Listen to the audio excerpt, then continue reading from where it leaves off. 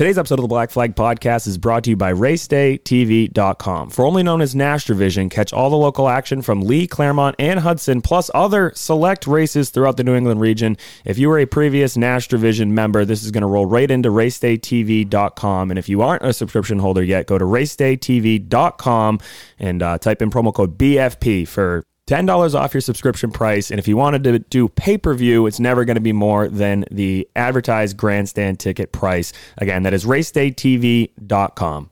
Do you like playing with toy cars and telling your significant other that they're collectibles? Do you enjoy badass memorabilia of grown-ass men who are more successful than you? Well, today's episode is also brought to you by Circle B Diecast for all of your diecast needs and merchandise. And be sure to use promo code BFP123 for $5 off purchases over $30. Do you enjoy listening to us idiots? Want to support the show even more? Become a Patreon pal today. For just $4.69 Nice. a month, you can become a pal today. Benefits include an extra show every month, access to some of our old archive shows, discounts on merchandise, asking us questions on our Patreon questions segment every week, or just leaving us a virtual tip in our virtual tip jar. Patreon.com/BlackFlagPodcast. Once again, just $4.69 a month. Become a pal today. Brad Keselowski is going to be shown the black flag. It's the Black Flag Podcast. Every fucking week. Fuck, I hate my fucking job. Race analysis. Yeah, but only girls pull hair, so. He forgets that if they changed the rules and took the champions provisional away, he wouldn't have been able to race the last 2 years. So occasional alcohol consumption. Jimmy Johnson is on pit road because I think he's the leader. And calling people on their shit. It refrains me from not beating the shit out of you right now because you ask me stupid questions. This week's Black Flag Podcast is now in session. Hey, we edged them out, we beat them, so it's all good. There's a microphone there. 2 weeks off and we forget what we do. All right, boys and girls. This is going to be episode fucking 252. Yeah. Right? Yeah. Because we did 2 last time we were here. Then Christmas happened. Today is New Year's Day. What a That's fucking that's useless 252. holiday. New Year's Day. The actual day of New Year's You Day. get a is- day off because you got to get a new calendar. That actually is the purpose of the holidays, so everybody can To go get to the a new store and buy a calendar. new calendar. That makes To sense. go to the calendar place at the mall. That makes sense. So I went to work today, as I do most holidays, and it amazes me how little people show up when they're like forced in or just they volunteer. They just still don't show up, especially for a day like New Year's. It's like, What are you missing? College it's football Monday. didn't start till 5. Yeah. Get out of work and go watch it. Exactly. Like I was watching it on my phone while sorting mail. Like just be better at your job. I don't know. But My place of work just wasn't open, so there was really no point in and going. that's a good way to go about it for sure. For me, it's a weird little deal where they don't give you your vacation time front loaded until like the 13th of the month or something. Like I had no idea that was the case. So now going to Allentown this weekend, having to take Friday off, I needed to work today, which gives me a vacation day to take Friday off. So gonna use my day off in style on Friday. I'm going to be back on the sauce then too. Can't wait for that. But yeah, so anyways, Christmas came and passed and New Year's came and passed and pretty anticlimactic, I think, for, at least on my portion. I didn't really do much. A couple Christmas parties and just same old, I feel like. Still haven't touched the booze. Got 2 more days left or 3 more days. It's going 4th to 4th. So on Thursday, I'm going to take a sip of that sweet nectar again and probably fucking run down You the highway. won't make it to Allentown. Yeah. I don't recommend the highway thing again. So you're done Thursday? Yeah. So what are we doing Thursday night? Well, I do think I might have a dinner in Massachusetts on Thursday night. Luckily, that is on the road to. I was gonna say, sounds like I'm picking you up in Massachusetts.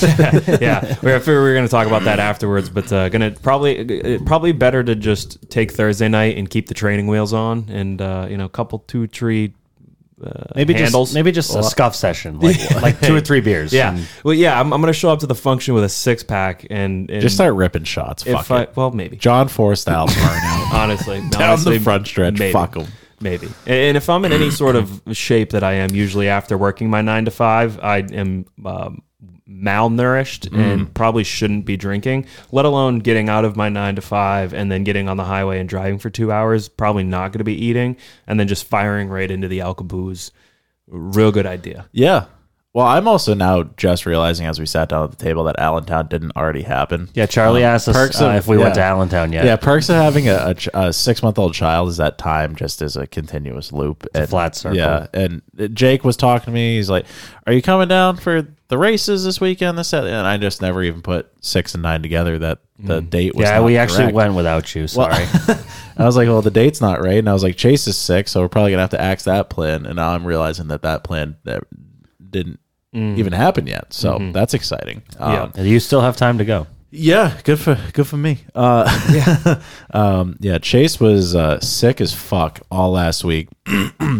So now are you? Well, yeah. So the cool part is when you have a 6-month-old baby who's really sick and you hold them a lot, they cough and spit in your mouth a lot. So you then inherently just get sick. So that's been a lot of fun.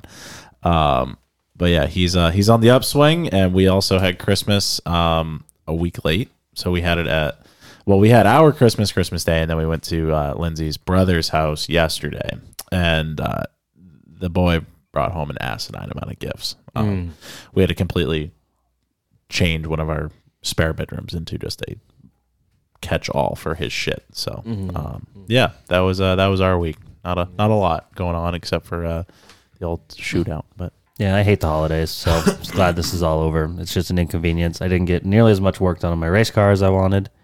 Probably drank way too much. That's about it. It's tough when my side of the family, I'm like the youngest one. So what is the point of Christmas at this point when the 30-year-old is the baby? My cousin Wyatt's a little younger, but he just had his own newborn, and they kind of stayed away from the family functions due to the fact that the kid's so young. So a lot of beer drinking over the last 2 weeks, to the point where I'm like, I think I might get home from Allentown and stop until Atlantic City. Yeah. Not a bad plan. I mean, there's really... everyone was like, yeah, it seems like a really bad time to be doing that. You get all the Christmas parties, and it's like, no. I absolutely have to drink for family functions. There was no way. Oh, well, I tell you what, there's a couple family functions that I go to now that I should have alcohol because everyone else does, and I'm just standing there with the hand clamped, but there's nothing in it, and I feel very left out. And not to mention that I'm also socially awkward, so the alcohol certainly helps out quite a bit when you don't really know people. Yeah, so... heard everything, saw everything for the first time at a family function in quite some time. And, you do sometimes tend to struggle with the small talk. I don't like, just like strangers. I would just rather just not say anything. I'm good with just a head nod down or head nod up, whether I know you. And just the classic, how we doing? Yep. Yeah. Oh, yeah. The hand up. Living the dream.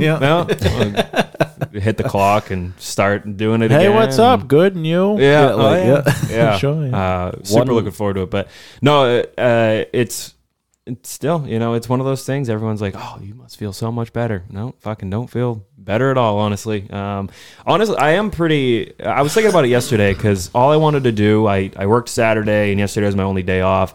And New Year's, whatever, you're seeing everyone popping bottles, and I'm like, man, I really would like to take a drink. And it was one of the first times that I've actually been like, I do want to take a drink in this last month. I haven't had really any issue with it. The thing that really, I think, fucked me the most was that before I went to the Snowball Derby, I had bought a bunch of beer, and it was just all sitting in the fridge. So then I come back from the Snowball Derby, and I'm like, all right, that's it. I'm not drinking. And then every time I open the fridge, it's like, what's looking at me? Hey, buddy. Give me a little wink. How we doing? Hey, buddy. Just a sip. Just one's not going to kill you. Just the sip. One way to help curb your own drinking, though, is to buy a 12-pack for a New Year's party and leave it right in your fridge. Well, and drive to the middle of Hollis at 9 o'clock at night, 8:30 at night, and there's no stores out there. Yeah. Now I'm assuming that you did find some alcohol. That luckily, my pal Bing, Brandon Ingalls, he was willing to split his 6-pack that he got with me. I was going to say he's giving you a couple free sniffs off the and then of course my girlfriend, Mobile Bartenders. I was like, I'm not doing shots, I'm not doing mixed drinks, like just a couple 2-3 beers. Nothing wild, nothing crazy, and Yeah, that's a good way to make sure you only have 3 beers. Is only bring 3. That's just enough to have a headache. I was gonna say I've never really been a big New Year's Eve guy. It's funny, like looking No, I back. stay up till midnight almost every night of the week. What the fuck is any different? Yeah, here? and I honestly was like, oh, can't wait to go to bed at 9:30. And Amanda's like, no, we gotta watch the ball drop. And then I'm Fuck like, that. nah, It'll be I on ain't YouTube fucking in the watching. morning. Yeah, I was like, I ain't watching the ball drop. And You watched the ball drop, huh? yeah. So Why was it? Brad was yours? Amanda wanted to watch the ball drop. Brad did not want to watch the ball drop, so they compromised and they watched the ball drop. Yeah. It was like late too. Like all of our phones said 12 o'clock, and then it was like 45, 44, and it's like we were watching the country one. Come on. the Nashville one. Yeah. Yeah. And So it was that's the like one 2 minutes behind. Yeah. We're like, what the fuck? Yeah, that was the one that we were watching too, because the whole day I was just watching football on the top TV and the Tulsa shootout on the bottom TV, and then at one point Amanda's like, do we really care about this game? Like, I'd rather watch the Tulsa shootout like on the big TV. And I was like, yeah, actually that's a good point. So I switched them. So then the Packers game was just down below, and so then we go into the room, whatever, and I'm like, I'm going to bed. And I look at my phone. It was like 11:30. I was like, oh shit, I might as well just fucking stay up at this point. And so it's literally like 11:58. There's been no mention of wanting to watch the ball drop and for 3 hours maybe. And I'm just like setting up the Roku and I'm watching the Tulsa shootout. And there's like a little gap in time. And I'm like, we could watch the ball drop. And I flip over, and by the time I got over to Hulu, like logged in, fucking found one of the celebrations or whatever, and clicked on it, my phone already said 12:01, and by God was Nashville fucking way behind, because they were still counting down from. Oh, they're 10, in a different time zone. which makes even less sense actually. They're in the East time zone. Well, how would they possibly be in the East? They also were going back and forth between Times Square and Nashville. Yeah, from that one broadcast. I took a gummy last night and just immediately started thinking about, like, how weird is it that you could live in Pensacola, Florida, and your buddy fucking 10 minutes down the road is like, Happy New Year, and you're like, what are you talking about, man? Wait. Yeah. Or like when Y2K happened or whatever, like, and I assume it was a worldwide thing, but remember like, when the planet was supposed to like explode for that? yeah, or like people from I would assume that there were so many people from California calling their friends in New York like, did the world end? We all right? Good? Are we dead? All right. Yeah, give it 3 hours. I'm gonna go to bed. The age that I was when I first remembered what the ball drop was right around 99, 2000, whatever. Yeah.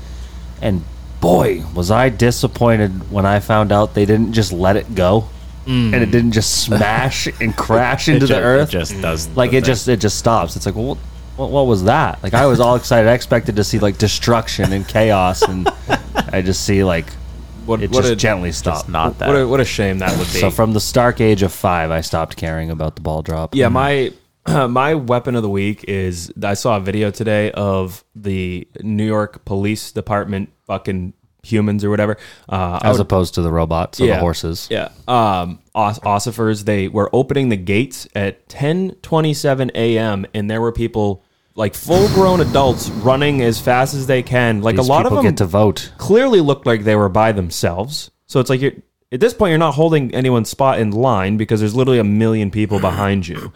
And it's like, so you're just going to stand there. And I understand, make friends. That's good. Great. But what the you're wasting a whole day. You have nothing better to do on Sunday. You got to get a front row seat to see Flo Rida and young Lucas. Oh, boy, do I.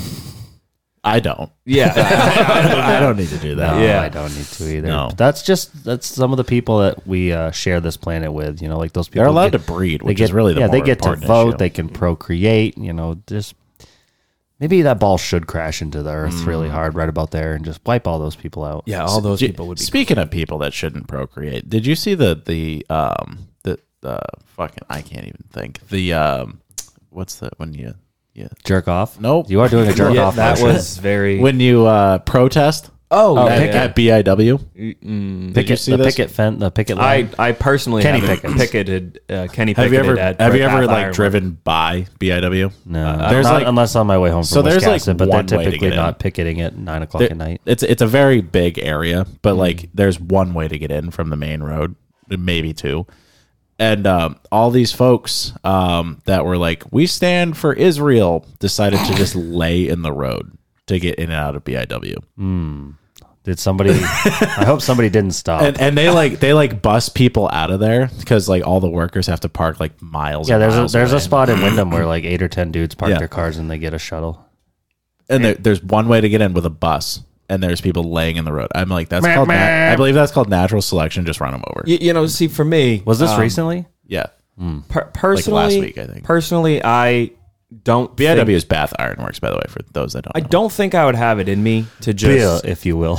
I won't. just not crack the throttle. But the people that do, God bless you. Those are some great viral videos God of just humans fucking just bless. ragdolled out of the way. Oh yeah, Usually in the red states. Like, I have no problem with people protesting. You're usually a fucking idiot for whatever. Like, the majority it's of okay people to that, be wrong, but don't inconvenience me. right, just don't make people late going home after work. Like, Yeah, or why? to work. What are you accomplishing by Yeah, doing the that? the 57-year-old divorced dad who just wants to go home and drink whiskey. That's it. Didn't cause Israel Yeah. to have a downfall, so it's not his fault. Let him leave.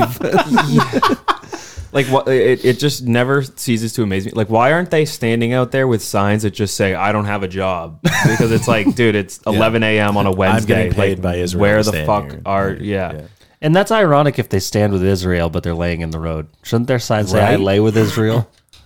That's a I whole think different that's section of the internet. Yeah, that's a whole. I don't think that's Mia legal Khalifa, or is that her whatever. name? Oh yeah, bombs, plural. So that was the growing tensions in Israel. Would you rather For go? Bath, Maine. Would you rather go to the New Year's Eve ball drop in New York City with all those people, stand Never. there from 10:30 a.m. on, or jump in a submersible and go to the Titanic? I think the Titanic. Yeah. Yeah, easier death, I think. Those guys don't even know what hit them. Yeah, that's what they say, but I still can't wrap my head around it. Just they heard. That was it. They were gone. They're eviscerated. I hear that like almost daily, and boy, am I glad I'm still here. See, I just again still just chalk that up under that's natural selection. Like if you're gonna do that, Yeah, you got then into a used propane tank controlled by an Xbox controller. What did you think, I think it was like gonna a happen? Nintendo controller, wasn't Yeah, I it? don't know. But it's like that made sense to you. That, I also felt like it was 3 years ago. yeah, wasn't that like That was relatively that was recently? like 8 months ago. Like I had one of those shitty controllers because it wasn't even an Xbox one, and I couldn't get it to connect to the computer that was right next to me, let alone miles and miles and miles down in the ocean. let alone have it control an actual like vehicle. Yeah, if you can't get like Bluetooth reception, your Xbox controller is probably not connecting.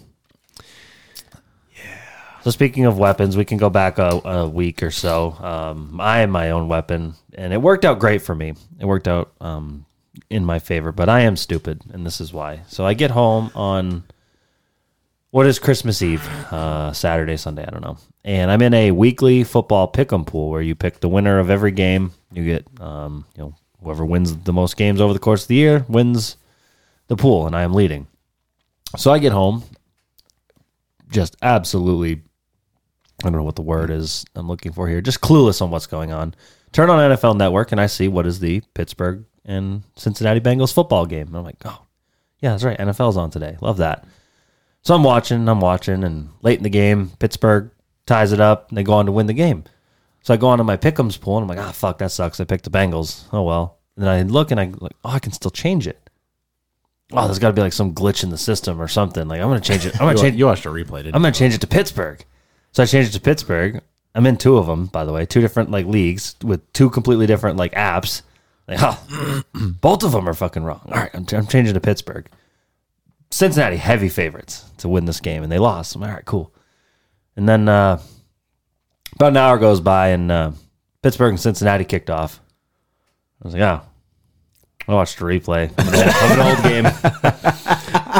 You really had them there, Bob. But why it worked out for me, The Steelers won. 90% of the people in both leagues had the Bengals because they were heavy favorites. And Mason Rudolph, the red-nosed reindeer, delivered a Christmas gift to me and 3 others for who picked the Steelers, and I got a win and continue to lead the pool. So nice. Boy, I'm stupid. It is time just a flat circle. I love it when stupidity works in your favor, though. It's not stupid if it works. Boy, did I think I was smarter than everybody for a second. I feel like Mason Rudolph has been in Pittsburgh for a decade, and they've booed him out of the stadium for a a whole decade. Bonked him out of the stadium one time. Yeah, he did. He got bonked. He for did. sure. He did do a bonk. And then all of a sudden, he's just saving the season. He's like the greatest quarterback of all time. Like should have rode the Lightning. I should have picked him yesterday. The year of the backup quarterback.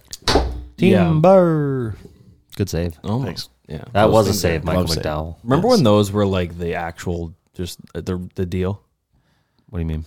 You just had 4 of those. Oh yeah, on like a tripod, and we had to like hold it. And they just straight up don't tripod. Like they just fall. It is hard to believe how many iterations of the show we've gone through. How shitty we sounded before. Like I went back and I've run out of things to listen to because every show is off because of holidays. So I was going through like the shows that keep winning in our popularity contest, the favorite show of the year, and no less than 50 weeks ago we had Jeff Champagne on, and that was our 2023 show of the year. We sound like ass. And it was these microphones. It was just a different soundboard, and we sound horrible. Yep. It's all scratchy and muffed, and I'm like, what the fuck?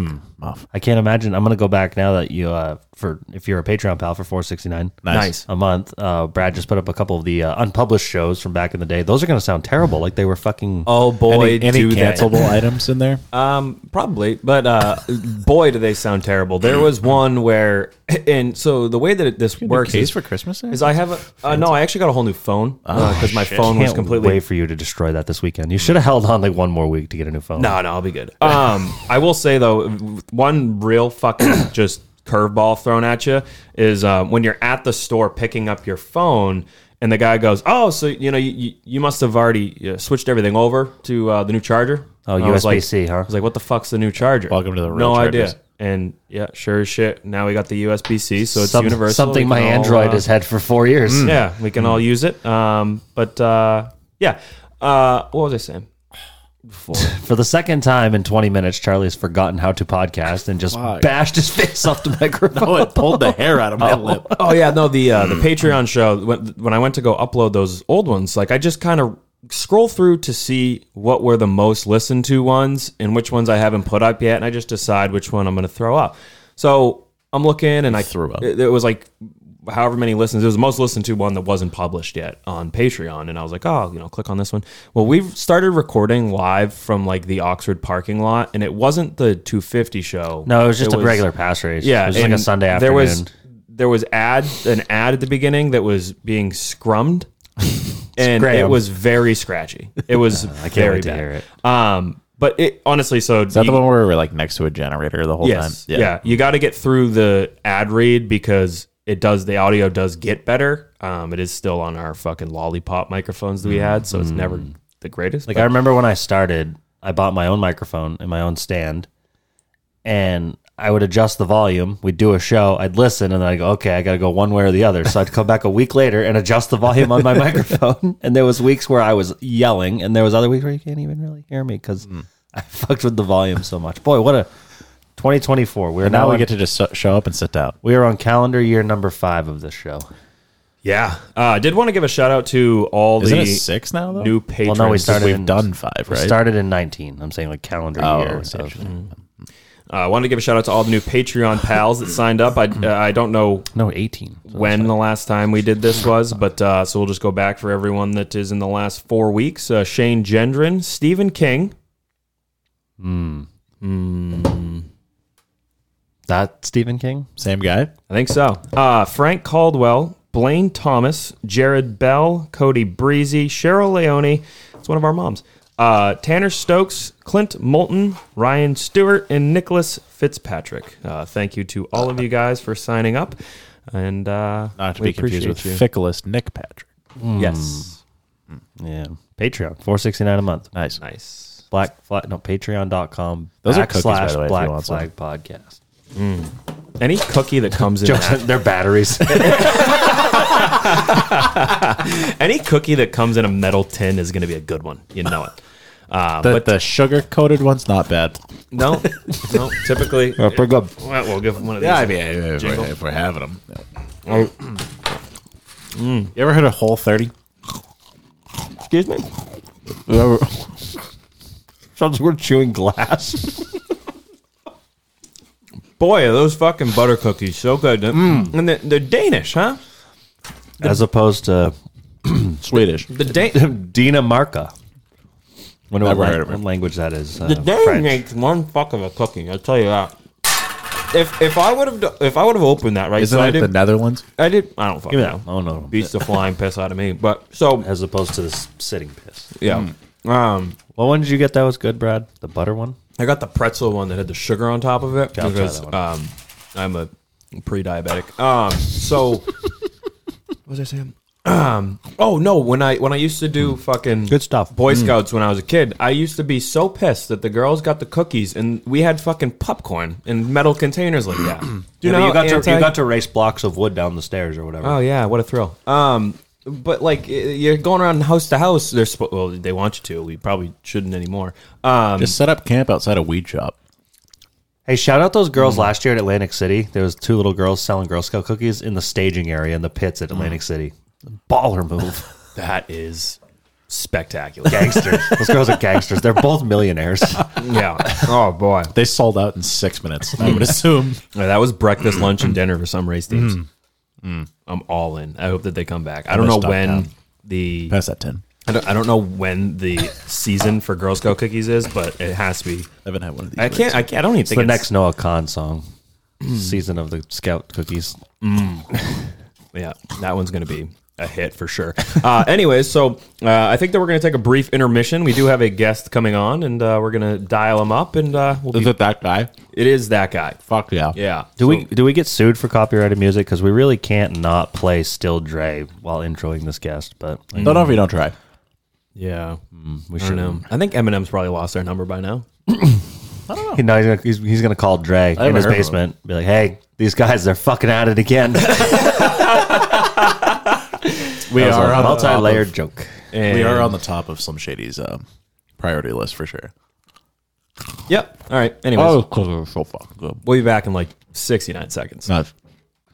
All right, boys and girls. So as we kind of alluded to already, and as I'm sure you've already figured out based off of the show post and everything, without any further ado, for the second time here on the Black Flag Podcast, we have tire changer over at Team Penske. He's Championship tire changer. Oh, sorry, excuse me. He is also one fuck of a race car driver behind the wheel of TQs, as we've seen him before. Also, big win over in Indiana. We're just going to introduce him now. The one, the only, Skip Flores. How goes it, pal? Good. I'm happy that they didn't take any tire samples in Indiana because the last time I was on the show, it didn't quite work out for me. That was going to be my first question to you was, have you cleared tech and all good there? But it sounds like you are. So that's good. Yeah, thank God. Yeah, we couldn't go 2 for 2 on that one. That would have been real bad look on our part. Yeah, it was a bad deal, but move on. Did you ever give the trophy back, or do you still have it? I did, and it was the bad part was that like we were, you guys were part of it. I mean, there were stickers on it. People were signing it. People were drinking out of it. Like that trophy got used up that night in Atlantic City, and then we were like, I think Pete McDonald went to Bluets and picked it up. We had to ST20 that thing down. I'm sure it was all like loose, like like trophies get loose because the bottom bolt, like it was all loose and like falling apart. Because you should have just given it back in pieces. I'm sure Tim Buckwalter greatly appreciated a gently used trophy. Yeah, that's it. He's a racer. He's good with it. Shit. So it's been 2 years since we had you on. A lot of cool shit happened to you this year. Talk about I guess maybe I'm wrong, but I assume is the biggest thing. You're a Cup champion now.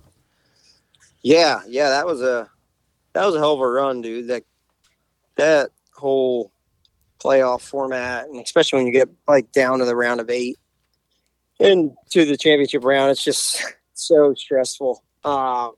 Especially over the wall and the over the wall side of it, because it's like at any point in time you can take your team out of it. So it's a hell of a way to make a living, but it was a lot of fun. It's a lot of fun when everything goes right, and that whole process. I think the first time I was on the team. I wasn't changing tires, but I was part of the team in 2011 when Tony Stewart won the championship, and I was a mechanic and traveled, and I was on the team. But I was 23 and I didn't quite understand it all. This time, took in the whole experience, and just really appreciated it. So it was really cool to be able to do.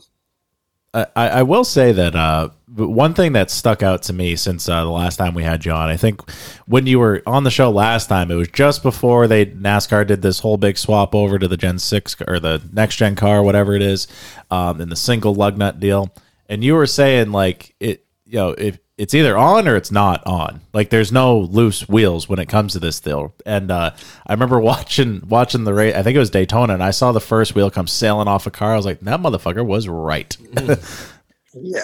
It's not like if you have a loose wheel, there's a couple holding them on before they spin off the threads. Yeah, it's as hard as it's ever been as far as that goes, and just the movements, and like even though you're hitting less lug nuts, you're going so much faster. I mean, we're doing 8-9 second stops. We did a 9.7 the last stop at Phoenix and got beat by Larson's guys that did like a 9.5. So you're hauling ass and splitting hairs and hoping everything's tight. And my brain can't even keep up with it anymore.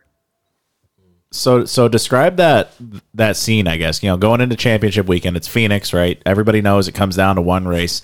Whether you agree with it or disagree with it, whatever, that's the current system. That's where it's at. There's a lot of pressure put on you in that circumstance. So kind of walk us through that day and what that was like once it came down to crunch time and what you were going through, and then finally watching old YRB there take it home. Yeah, I knew that we were going to be good, and it's funny because you kind of like everybody talks about like what do you do different? What do you do different this week? And the way that I've always approached it, and my team approached it, is like it's not that we don't do anything different. It's not like you're not like, oh, it's the same week, because it's not the same week. It's way bigger, but every week throughout the season, you have to work at being a championship team. You just don't become one. You have to build that, and it's the work you put in. I say it a lot, like the goal is not to win the championship. It's the result of all the work that you put in the practice area and with your team and on yourself in the gym and with the training staff. So every time that I would get nervous, I would just remind myself why I started, and it was just reflecting like, hey, this is why you started. This is where you wanted to be. What are you nervous about? This is exactly what you want to be doing. And that was like, when the caution comes out with 30 to go and you're, going to win a championship, it's not like, oh, I hope I don't fuck this up. It's like, let's go. This is why I'm here. Let's go. And that was the mindset. And, Blaney, we just, the way that this season works, man, is so many ups and downs and it's so long and you just really have to hit it right. And after we won Martinsville, it was like, I don't think there's anybody there that didn't think we were going to win it, even after qualifying. Like we qualified 15th, and that was a little bit of a damper. But it's like, yeah, it doesn't. The races are so long that other than pit stall selection, it doesn't really matter where you qualified. How much would you attribute that was a really hard word to come out for some reason? Your success this year to the amount of time that you spent in the cold tub. Oh, I don't know. It's not bad. But 36-year-old tire changer, I got to find ways to edge out some of these young guys. And that's been I had to get surgery. I went home. So I was actually going to race Wall Stadium the Saturday before Pocono. I went home, brought the kids up there. We were going to stay for a week between Pocono and like Watkins Glen. And we were at my mom's house. I woke up Saturday morning before Pocono and I had like sharp pain in my stomach. So I went to the hospital and ended up getting emergency appendix surgery. So I was out for 5 weeks leading up to the playoffs. And through that time off, like I had never taken any time. I missed one race for the birth of my daughter. And I hadn't missed a race in like 16 or 17 years, and you don't ever take any time off. So that's the first time I've ever had 5 weeks off from traveling or working since I don't know, ever, right? You don't get 5 since summer break, my last year of high school, maybe. But I really took that time to like work out with our trainers and just dig into being the healthiest I could be and longevity and, how I'm going to change tires, maybe even, another 4 or 5 years or more. And cold tub was something that we've always had kind of sitting there at Penske. And just started reading some of the benefits of it. I know it's kind of a niche thing, but it really, I don't know, seems to work. So I keep doing it. It really sucks, which is one reason I like doing it. Because if I do that first thing in the morning, then like everything else during the day is pretty easy. It is crazy. I feel like it's just that mindset that it puts you in. But and honestly, when you were talking about how anytime that you'd get nervous, you'd realize just how this is what you've worked for your whole career and what you want to be doing. But honestly, I feel like the cold tub plays a huge factor. I don't have a cold tub. I don't work at Penske, but luckily we live in Maine and we can just go outside and find a pond right now.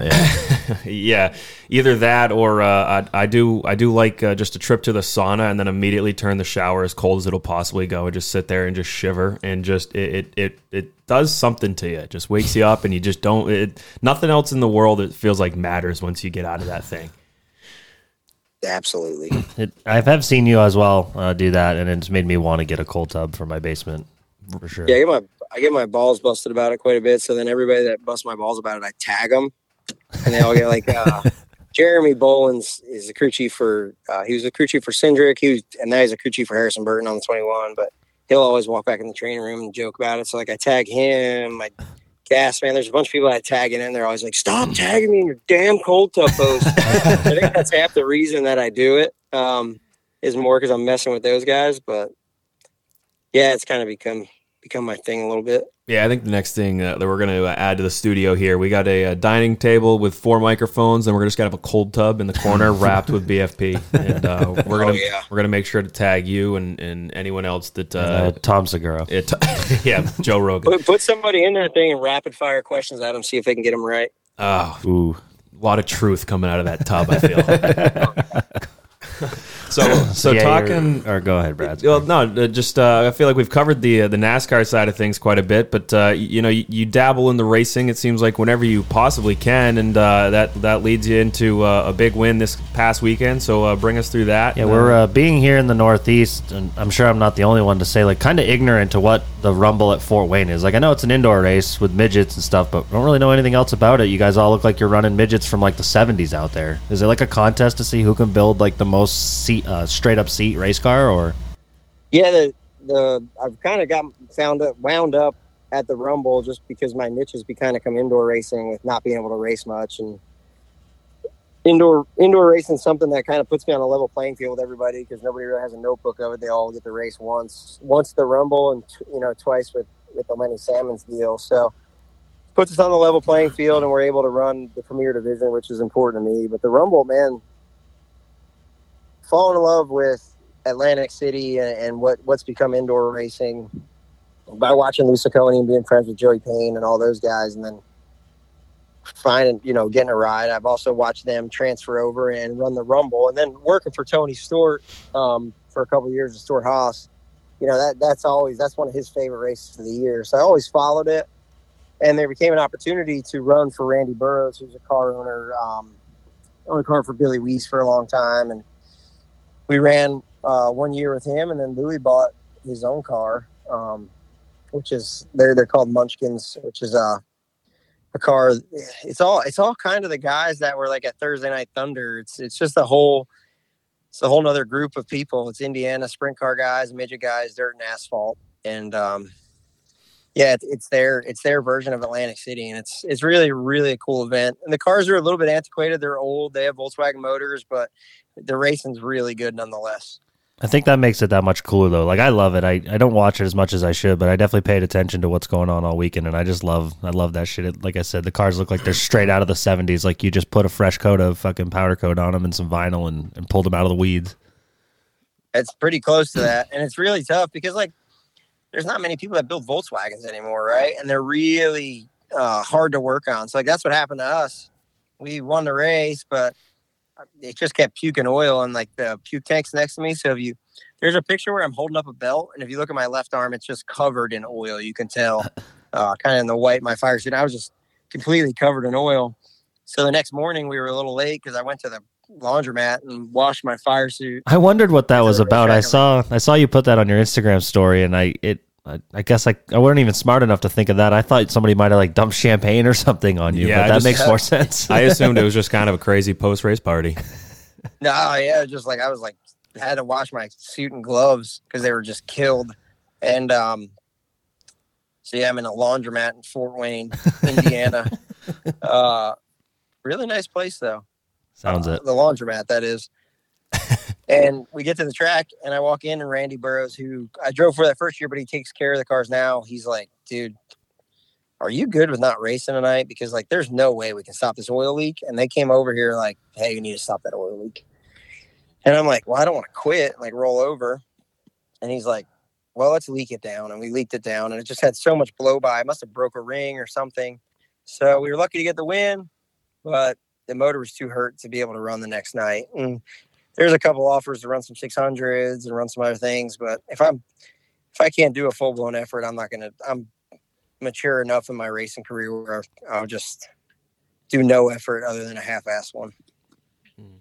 Well, that's fair and certainly a bummer. But anyways, congratulations on the win. Yeah, it's cool. Nonetheless, to win, dude. That's like the try. That's every indoor race, so that's really really cool. I think the only other ones to win, the midget race there and the Atlantic City is Lusconi. So that's who I'm driving for, and that's pretty good company to be in. I'm pretty sure that the vast majority of our listeners have no fucking idea who Lusconi is, but the super modified kid in me over here is like geeked because that guy was the man. Or is the man. Dude. More people know Lou than you think. Lou's a very popular guy. He hasn't raced in a couple of years. Yeah, but we're in late model country up here, man. And anytime I talk about supers, all people want to do is just make fun of me because they don't have starters. So that's what I'm dealing with up here. Which is fair, I feel. But which is, I would agree. That's come on. Let's go. Maybe fair. We have that conversation every Chili Bowl. Myself. It takes too fucking long. We really piss off Kevin Swindell. That's not hard to do, though. This is our annual. We like watching the Chili Bowl, but why does this thing have to be pushed off by a 1973 Jeep Commander? Like, what the fuck are we doing? And Kevin Swindell's always like, it's part of the history. Yeah, he's like, it's 2023, dude. You can fit a starter on there. That is the same argument I fight, and it's a losing battle every time. I'm like, my excuse is it robs horsepower, and all my friends are afraid of going slow. But yeah, if everybody's got the same one, you're not helping. I think super modifieds, like, you could make an argument for sprint cars and midgets that there's really nowhere to put them and to fit the clutch, right? You guys have plenty of room, so I don't.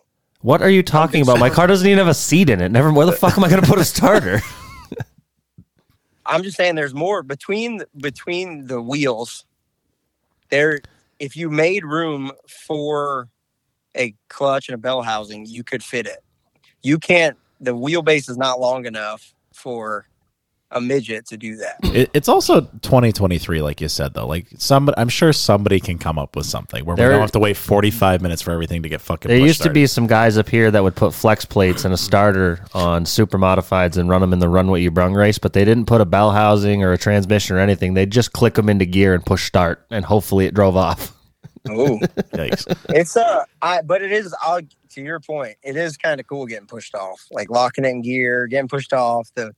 You get oil pressure, you flip the fuel on, you flip the switch on, like you feel like kind of like a badass when you do it. Yeah, I'll give you that. Well, you don't get that feeling in the crate cars, and my crate car, there definitely is enough room for a starter for sure. But my big block car, I would not have room because I have the engine is directly in line with the oil tank and the side cell, and then the left rear tire. So I don't know where I'd be putting in any of that stuff, but. That's the coolest part. I met this guy Doc that helps us out in Fort Wayne. He's from Kalamazoo. He helped Bentley Warren forever, and he helps Clyde Booth now. And there's a lot of super modified guys out there, so it's really cool to talk with them. And I'm gonna have to strap into one sooner or later. Yeah, twist my arm, man. I'll let you try it anytime. Okay. I don't know when you're ever gonna be in Maine or New Hampshire though. Loudon weekend, we got a race at Star. It's right down the road from Loudon. If you want to come hot lap it. Hey, I'd be down. Bring my helmet bag. Yeah, hell yeah.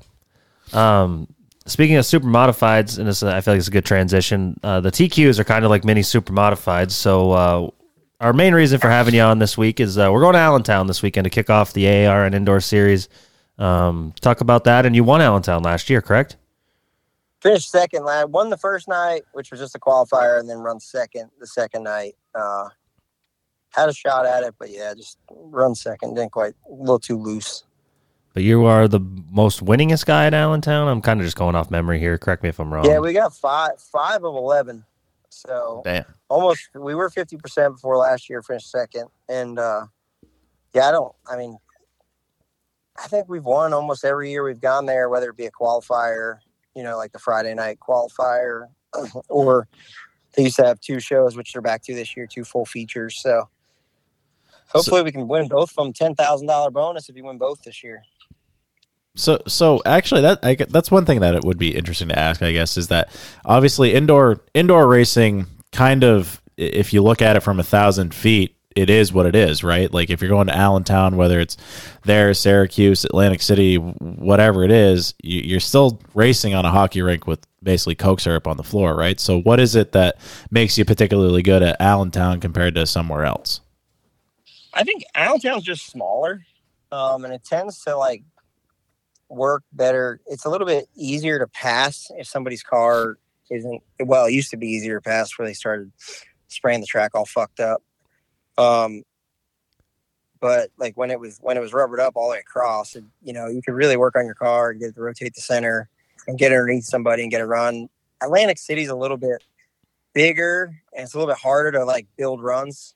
And I just haven't really had like the greatest of luck at Atlantic City. I hate like using that term, but it just hasn't really worked out. Right, like you were in contention last year. The one that I believe was it you and Jan Koyak got together racing for the lead last year in one of them. Yeah, I mean, I've been going to Atlantic City now for shit every year since 2010, and I feel like every year you've been there, you've been a threat to win. Yeah. That's the shit that happens to me there. Like I got underneath Jan Koyak clean. He run me. He ran me damn near out of the fucking building. I had him rolled on the top and got underneath him, and my right rear just clipped his left rear, and he's got that little 10-inch tire car, and it just sent me up and over, which was bogus because admittedly, they admitted this to me. They fucked the lineup up, and I should have been second on that restart, but they didn't want to put me second. They told me this. They didn't want to put me second because they didn't want people on Twitter thinking that they were bending the rules for me. So they bent the rules the other way and cost you the race. I'm like, well, your rules are 3 cars have to cross the start-finish line for it to count as a lap, and only 1 car across the start-finish line. So it should have went back to the last completed lap, but they felt like it looked bad because I spun out even though the caution wasn't for me. And I was just like listening to them talk, and I'm like, Dan, are you hearing how this sounds right now? Like you broke your own rules. So that was tough. I don't mean to throw too much shade at him, but that was pretty frustrating because then it buried us behind Catalano, and he had a motor issue, and we ended up finishing like 7th after you work your dick off all race, to put yourself in position. So that was tough, but that's kind of the stuff that's kind of what Atlantic City has been for me, where Allentown is kind of always tends to work in our favor. So anything new this year? We just bring back the same old trusty 13-inch car in a world full of 10-inch cars. Yeah, same old 13-inch car. I think, really when I look at it, I think Jimmy was ready to just cut everything apart and rebuild everything last year. But I'm like, hey, man, look at it from 40,000 feet here. Like, we finished second at Allentown with a chance to win. We should have won the first night of Atlantic City, and we had a terrible night the second night in Atlantic City and finished 4th. Like, just keep working on our program. And we've got a little bit of an understanding how they're going to spray the track now and what our car needs for that. I don't particularly think like some people think the racing's a lot better because you run the top now. But the tough part for like Allentown, if you go back and watch Allentown last year, it's almost like there's a berm. So the restarts are exciting because everybody's slipping and sliding, but the outside's so rubbered up and there's nothing on the bottom. So like even if you're better than somebody, you can't turn underneath them because the minute you turn out of the rubber, it's just ice. So it kind of gets to be one lane. So that'll be that makes your restarts just so much more important. You got to get what you can get. So it'll be interesting to navigate. And I think they're going to try to make it to where there's a bottom lane. But I know, like the last year they did Syracuse. I don't think you were there because I think you start work by then. But it was the worst I've ever seen. Like the 2.5 groove had a ton of rubber, and that was it. And it just turned into such a slugfest that guys were just driving the bottom wide open and crash whoever was on the outside. And Ryan Bartlett absolutely just flipped Jankowiak out of the building by doing that, which was fantastic to watch. But yeah, he had to do it, or he was going to lose the race. Well, it's not, and it looks like you're just driving in there and driving the guy, but you're like, you literally have nothing. So you just death slide. Like you go in there and turn the wheel and it just slides until you hit the rubber. There's like, your car has absolutely nothing. So it looks like you're gouging the guy on the outside of you, but you're really not. Like you're just literally fucking sliding. And then the guy's in the rubber right there and you have no choice but to hit him. And then if like you hit him and it bounces you out of the rubber and you get back in the gas, you get sideways and until you hit the rubber again. So I don't quite understand that. I love Anthony Cecily. He's a buddy of mine, but him and Danny Salmons are good friends. And that's something Anthony's talked him into doing. And I don't from the driver's seat. I've won on slick. Like the first year they tried to do it, we won at Allentown and Atlantic City and it worked out for us. And then last year, like we still were successful, but it's just, I get, we don't want the tracks to be locked down, but I don't think the racing's much better, and it just promotes like crashing into each other. Because like at Allentown last year, the only way to get clear is just if you're on the bottom off of 2, you just stick the guy on the outside of you in the fence. That's the only way to get clear, and you have to do it, or you just go backwards. So it's like, what do you do? It sounds like we're going to have a different style of racing to watch this coming weekend. We none of us have ever been to Allentown, and we're all 3 making the trip, so definitely going to be. Oh, nice. Yeah, going to be looking forward to that one. But I think we have some Patreon questions. Yes, and thanks for your time, Ryan. We appreciate it. I know you're a busy dude. So we'll start off here. Andy Sippy Byron, I believe he's on the safety crew for these indoor shows. For Skip, he said, "Are they ever going to induct a pit crew member into the NASCAR Hall of Fame?" I've been on that hard. Mike Trower, dude. Mike Trower's the guy if they do. Who is that? Mike Trower is a guy that he was a Rainbow Warrior, like original Rainbow Warrior. And he's got, dude, his numbers are just crazy. I have them written down somewhere. But, I mean, like 4 or 5 Daytona 500s. He won the Pit Crew Championship when it was at Rockingham. He won the Pit Crew Championship 10 years later when it was in, downtown he was just the epitome of class and of what just, a racing guy should be. And he's won so many races and so many championships on the 24, the 48 at Yates. That like, I even said to Winston Kelly, who runs the Hall of Fame, I talked to him in Nashville and I said, dude, you got to look at this. And he's like, well, there's just so many drivers. And I'm like, yeah, but like, not to throw shade, but Jeff Burton never did anything close to what this guy did. Like it's got to be taken into account because that's fair. At the end of the day, like everybody wants to talk about how it's a team sport until it's time to give out accolades. And then it's just drivers and crew chiefs. It'd be like the NFL only inducting quarterbacks and head coaches. So I understand that. I don't think every single pit crew guy that wins a championship should be, thought about, but the top 1% guys like, when you're talking about pit crew guys like Mike Trower, when you're talking about road crew guys like Ron Malik, who's the car chief on the 48 for every one of those championships. You got to give those guys some credit. That was very well said. Yeah, it's almost like you've thought about it before. Yeah. So our next one comes from Slim. He says, Skip, Happy New Year's. Congrats on your win at the Rumble and on a Cup championship with the 12 team. He says, do you got any future SK or Tour type modified entries on the horizon for 2024? I am going to do some racing with Mike Davini and those guys at the Extreme Motorsports there up in New Hampshire. We had an absolute blast at Turkey Derby, even though we broke a motor early. I learned a ton in that Spafford car, and we just had so much fun. Had to run the last chance race, made it into the show. And, I'm building a PSR car right now, a tour car. And I think 90% sure our first race it's all white and the chassis is white, just like my midget. It's all white, 15, and it's going to be the first race is going to be the Hayes Jewelers 200 at Bowman Gray this year. So fuck yeah, fed right to the wolves. So I was gonna say, you're gonna build a brand new, beautiful car and bring it to a parking lot.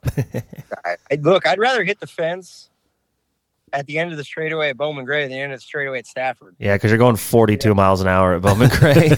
Dude, I raced there last year and it was so much fun. I ran a 4-cylinder and it was so much fun. I couldn't do it every week because of the politics of it, but to go like once or twice a year. And then the Southern Tour here is really, Chris Williams is doing a really good job with that. And then, I'd love to do, obviously Turkey Derby and maybe like the Islip 300, just some big races like that. 5 to 7 races a year, with my own car. So yeah, that's my plan. Nice. Next one is comes from Matt Seen. He wants to know, has doing stacking pennies with Corey LaJoy had any effect on your Sunday job, negative or positive? I think it's, you have to keep the first thing always. And like my first thing is being a great tire changer. That's my number one goal. And it's hard to navigate when you're an active guy, how to talk. I think like if there's no hiding, right? If I have a bad day, it's right there for everybody to see, right? We're like, I love Freddie Kraft. I love him. He's like a dear friend of mine. It's our dad. Those guys talk some shit that I would not talk, right? To be active competitors, especially the gap tooth guy on there that says just totally blows everybody in the industry out of the water every week. And then like, it's like, well, come debate it on my podcast. Like that just blows my mind. He kind of gives me like Skip Bayless vibes almost. Well, it's kind of clickbaity. Yeah, that's what I mean. But it's really good at times too. Like I really like to hear Freddie's perspective, and TJ's really good to hear their perspective on stuff and understand like how spotters are. But like, there's racing gods, man. And I will not go on there and talk crap about any other picker guys. And I just want to, where my niche is there, where my place to fit in is just pull the curtain back and understand why things happen, what happened, how we train, what it looks like as an active picker guy, not to critique or to kind of give up industry secrets, at the expense of listens. So towing that line, especially working at Penske, like you got to kind of hold yourself to a little bit higher standard, and they're going to hold you to a higher standard working there. So you don't want to talk bad about anybody. And that's not who I am as a person anyway, but it hasn't had any, going back to the question, it hasn't had any negative effects.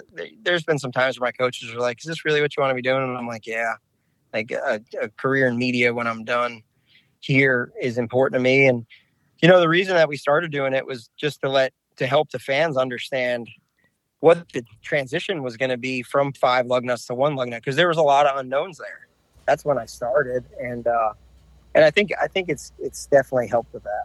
I know for me personally, I enjoy the show way more as it progresses, when you getting on there. And I kind of equate it to like Pat McAfee bringing special teams to light, the NFL. Like us NFL fans, nobody gave a shit about special teams until he learned everybody what it was about. And it seems like you kind of do the same thing about pit crews, which is a cool added element that the average race fan doesn't understand. Yeah, and that's exactly, the McAfee show is probably has set the bar for, sports shows and like really the stuff that he points out for kickers makes me interested in that, and that's what I'm trying to do is just like, hey, this is what to look for. This is why these guys are great. This is who these people are. This is why this happened, on pit road. So if I can, it's a part of our sport that's a humongous part of it.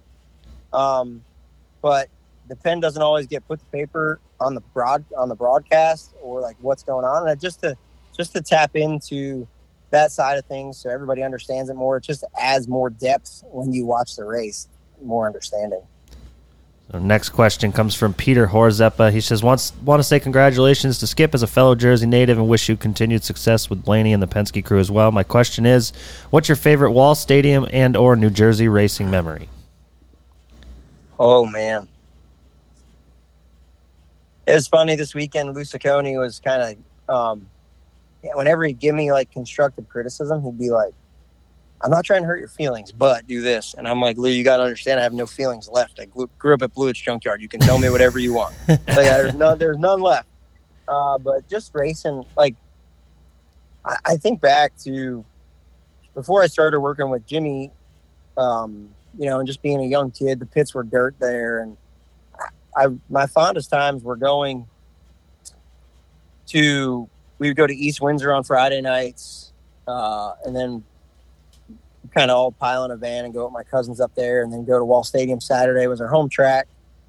And just, the street stocks, my dad was a street stock racer, and that's all I really paid attention to until I started, until I was old enough to know better. Like the Russ Cooks and my cousin Keith Flores, and it's all, my dad, guys like Craig Pepe Wallace, people like that, that, they're not really household names anyway, other than street stocks at Wall Stadium.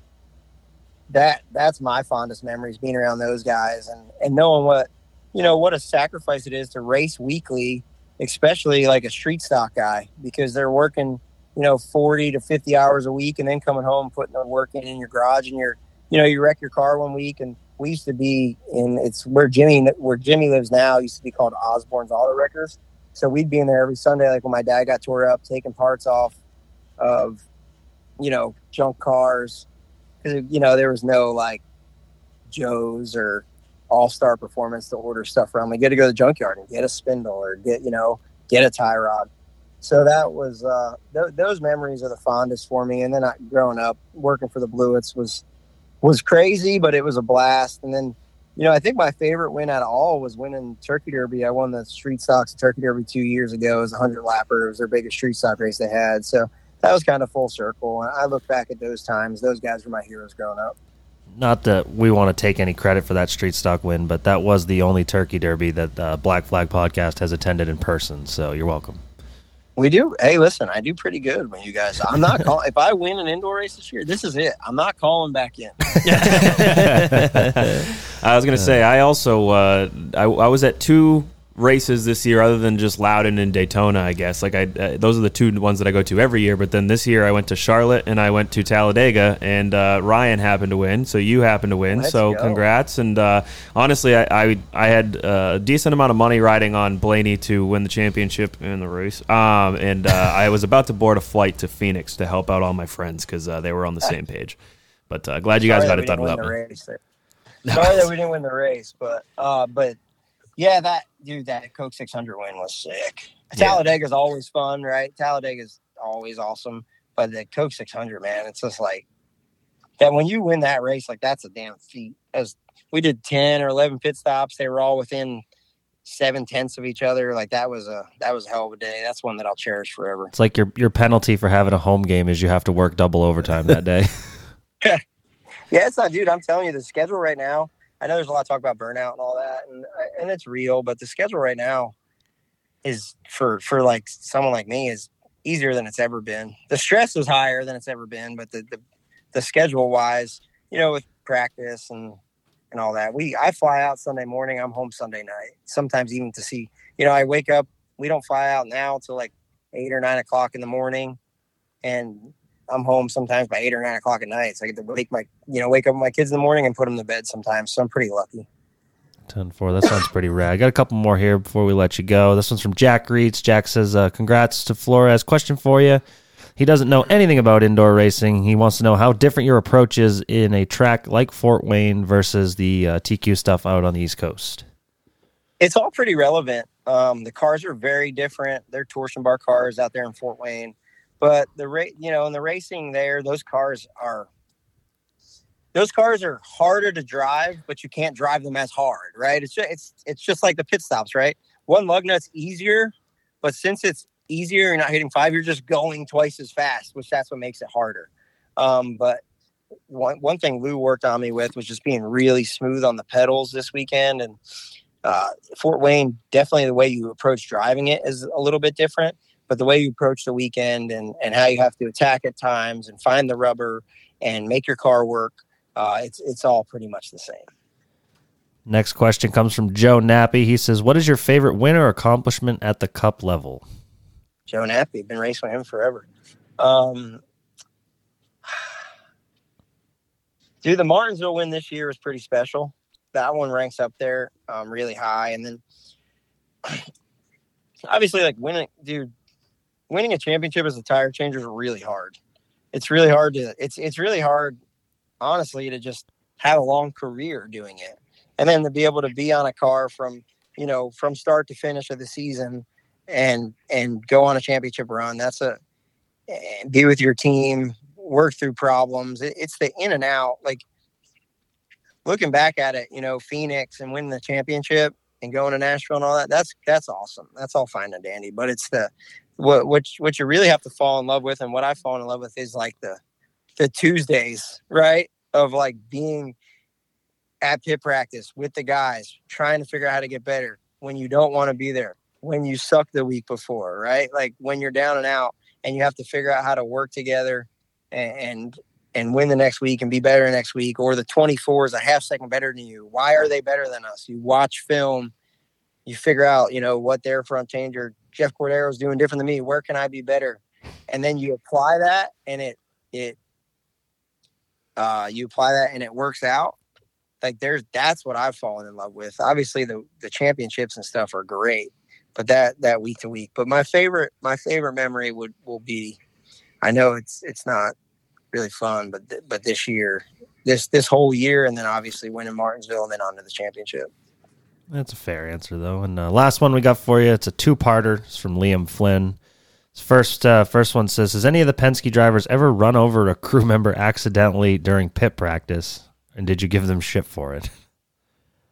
I don't think during practice. The one that sticks out is when Brad blew through the box and ran everybody over at Pocono. He definitely gets shit for that. I'll give Austin Cindric shit for really anything whenever he comes into the gym, because he's in there quite a bit. And did a lot of racing with Austin through Xfinity. But yeah, like he's kind of fun to talk crap to. Him and Harrison, they're in there quite a bit working out with us. Blaney doesn't get too revved up unless he puts his helmet on. The second. Go ahead. Sorry about that. Not at practice, no, but at the racetrack, yes. And yes, I will give them shit for it if they run us over. The second part to his question is he's asking if are y'all hiring? I can't do any driving or be one of the laptop engineers, but I'm willing to do anything else. It sounds a little sarcastic, but I don't think he means it. Just you touched on the burnout thing a little bit. I think everybody that is in the industry would say like everyone's struggling for help right now. No? Yeah, I think so. I don't know. Like it's tough. Like working in the Cup Series is hard. Working in racing in general is hard. Whether you're sprint car racing, working on the World Outlaws, or if you're, building your own stuff and, like I said, racing at Stafford, every week. Like weekly racing is very challenging. And it's no different at the Cup level. I think a lot of people see Cup racing and they think it's, all fresh paint and sponsors and it's easy. But it's not. It's racing at its core. There's just, it's on TV. It's a lot of it, day to day is the same stuff that you guys do, or that you would do, short track racing. There's just more money and probably better tools, but the mindset's still the same. You're still working hard, and nobody ever got into racing for the time off. That's for sure. When you sign up for this deal, you sacrifice a lot. It's a lot of home time. It's a lot of stuff. And then even, when you get into the playoffs, like I talked about earlier, when you're like, for me, when I'm in the playoffs, it's hard for me to be present at home. And I've got 2 young kids, right? So I got a 6-year-old and 3-year-old, and they need a dad. And it's hard for me sometimes to like disconnect from the stresses of what that job, takes. But we signed up for a reason. And, when it's time to be a dad and do that stuff, I do my best. But also, the way that they eat and provide for them is by jumping over the wall on Sundays. So yeah, I take it very serious, and it ain't for everybody. Well, 10-4. Once again, man, I appreciate it. We appreciate it. The other two, you guys got anything left? No, I was just going to say thanks. We know that your time is pretty valuable. We appreciate it, like Bob said, and hopefully we see you soon. Hopefully as soon as this weekend. Are you guys, if I win this thing this weekend, you coming to drink a beer with me or what? I mean, it don't matter whether you win, rip the right front. Well, you can't beat Matt Janish. You beat Matt Janish for the win. I ain't coming to Victory Lane for you. But regardless of how any of us or how the weekend goes, we'll come drink a beer with you for sure. Win or lose, my friend, we booze. Yeah, Brad will go to Victory Lane. I watched him. He tried to fucking convince me to be an Andy Jankowiak fan one year. Can you believe that shit? Me? No, you. You want come get a picture with Andy Jankowiak. Andy's fucking walking around the casino with the trophy, and Brad wants to go get a picture taken for the page, and I wouldn't do it. I told him no. See, there's a fine line between being a big fan and being a big fan of content and clicks. And I wasn't just selling out for content. Just getting one picture that I actually don't remember being a part of. Got a lot of clicks. So. You'll have that in big time auto racing, but Andy's different, man. That is a word you can use for sure. Certainly. I respect the grind that he does. I respect the grind. Not a big fan of the pajama pants and the bandana, but everybody's got their thing, I guess, right? Yeah, you encapsulate the way I feel. Like, I follow him on social media. I like watching what he does. Like you say, you respect the grind, the hustle. There's no way he does all this delivering pizza, but that's okay. That's to each their own. But yeah, not a fan either. Yeah. Everybody's got their thing, I guess. Yep. They do. And you got some food that hopefully you have a microwave to reheat. Thank you. Thank you again for your just time. Called me. She's like, where the hell are you? I don't have good service in my house. So I'm like in a parking lot. Shit, get the fuck home, dude. Feed your kids. Kids are hungry. Yeah, sorry about your kids and whatever you're gonna have to take care of when you get home. But thanks again. They'll be there this weekend. I'll tell them that it was your guys' fault. Their food was dinner. All right. Their dinner was cold. All right, sounds good. We'll be standing next to them, hopefully in Victory Lane with a beer. Awesome, thanks, boys. Good talking to you. Yeah, we'll see you this weekend. Appreciate it, dude. All right, that was Ryan Flores. Good for good pal Skip. Good for him picking up the win over in Fort Wayne, and then going to be in Allentown this weekend. So it's always a good interview. Like, before I even knew who Ryan was, he just was like one of those dudes that you're like, he's just a cool dude. Like, everywhere he goes, everyone wants to be his friend and talk to him. And if that interview doesn't convince you of that, I don't know what will. Even like you said, if you don't know him, like the first times that like I saw him in Atlantic City, he's got sty points, he's got the suit, he's got the car, he's got the hat. You know, he's the guy, and he kind of looks like Johnny Knoxville.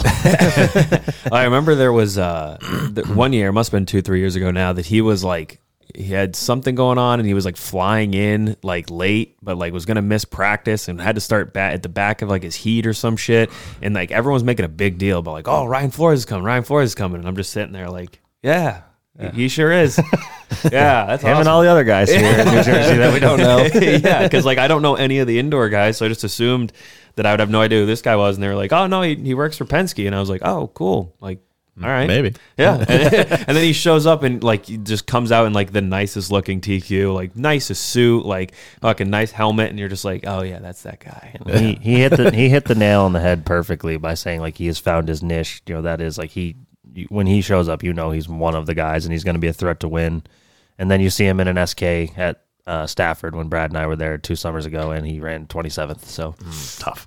It happens, but it does. That's big time auto racing. We want to buzz through the rest of the Patreon questions. There's only a couple before we do Tulsa chat. Liam Flynn had another question for Skip, and I purposely chose to skip it because, Liam, you can't ask our guest a legit question about being hired and then want to ask him what it's like to be on a pod with actual race car drivers for once. You can't do that. Yeah. Corey LaJoie is his best friend. You can't do that. Yeah. And whether you like Corey LaJoie or not, based on his Cup experience, he is a motherfucking driver. You put that kid in a short track car anywhere around the country and he will win races. I don't care if you want to hear it or not. I don't care if you like him or not. Just another example of why driving the race car is only part of the equation, especially at a professional level. That's not it. Well, I was going to say, let's just do the Patreon questions and then rattle through the voicemails, but I guess we'll try that again when it comes to voicemail time. Our buddy Slim, he says, Charlie, Brad, Bob, first off, Happy New Year's to you all, and thank you, in all capitals, for having this platform for all of us to enjoy. You're welcome.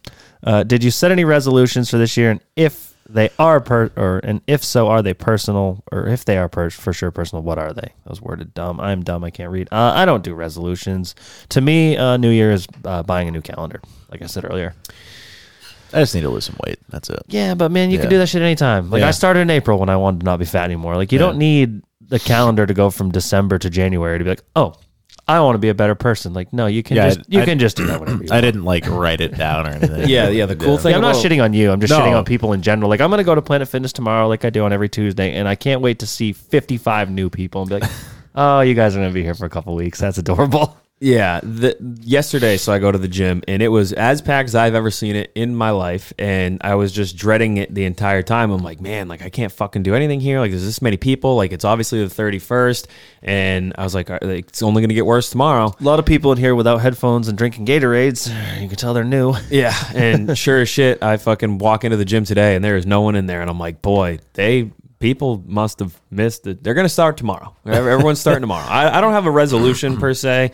But I mean, not get re-fat would be nice because I did have a whole batch of shorts that I had a couple summers ago, I guess 2 summers ago now, that I went to Speed Weeks with that just did not fit. So over the off season, I did get quite fat. So half the reason why I wasn't drinking for a month, and then tried to lay off the sweets until Charlie put it's been bad for sweet season. Yeah. Boys have been bad. Butter for cookies holidays are the worst. Now I'm gonna go back to the gym.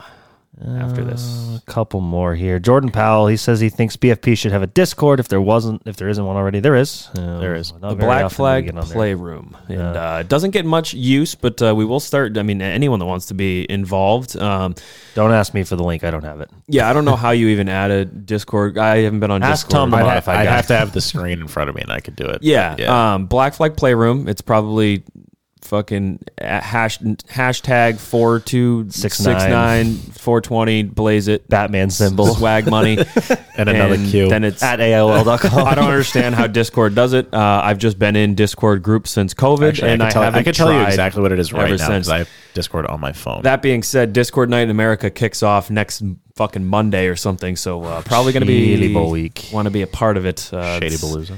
It is quite the event. Last Patreon, I saved it for last just because it's a good transition into what we're going to talk about next. Is from Andy Sippy Byron once again for the boys. Love the Tulsa race director grabbed a kid who buzzed the on-track staff at Speed and made him work on the track to see what it's like. More tracks need to do that. I didn't see that, but if that did happen, which I assume it did, why would he make that up? That's badass because there's certainly not kids at Bartlett Bridge Raceway, but there's some adults, parents that I'd like to haul up on the flag stand and say, you do it. Let's see if you can do this because it's not easy. Parents are dumb. And if that kid did that and his parents were okay with the track official making him do that, props to the parents because I feel like there's parents that get mad at officials when officials try to parent their kids because they're not parenting. They're little Billy Fuckface racer. Yeah, we don't like Billy Fuckfaces. Well said. We do have some voicemails. Going to just rattle them off. Haven't pre-screened them, so hopefully our pals were nice and didn't drop any slurs. Dude, I just broke the fuck out of my nose. Laser tag. Oh my god, I can't wait to... Dude, Bender, Cruising Cafe, come on. I was going to say, this has got to be a high blaze or drunk blaze. The pause in any voicemail that's left just knows that there's substances that have been used and abused, and the ending was indeed a talk about a bender at Cruising Cafe. So this, I believe, is also blaze. I'm gonna just have to apologize for my call last night. No, it was only a minute ago. I'm sure I mentioned the broken nose. Nose is in fact broken. Ran full speed into a wall at laser tag. Not my proudest moment.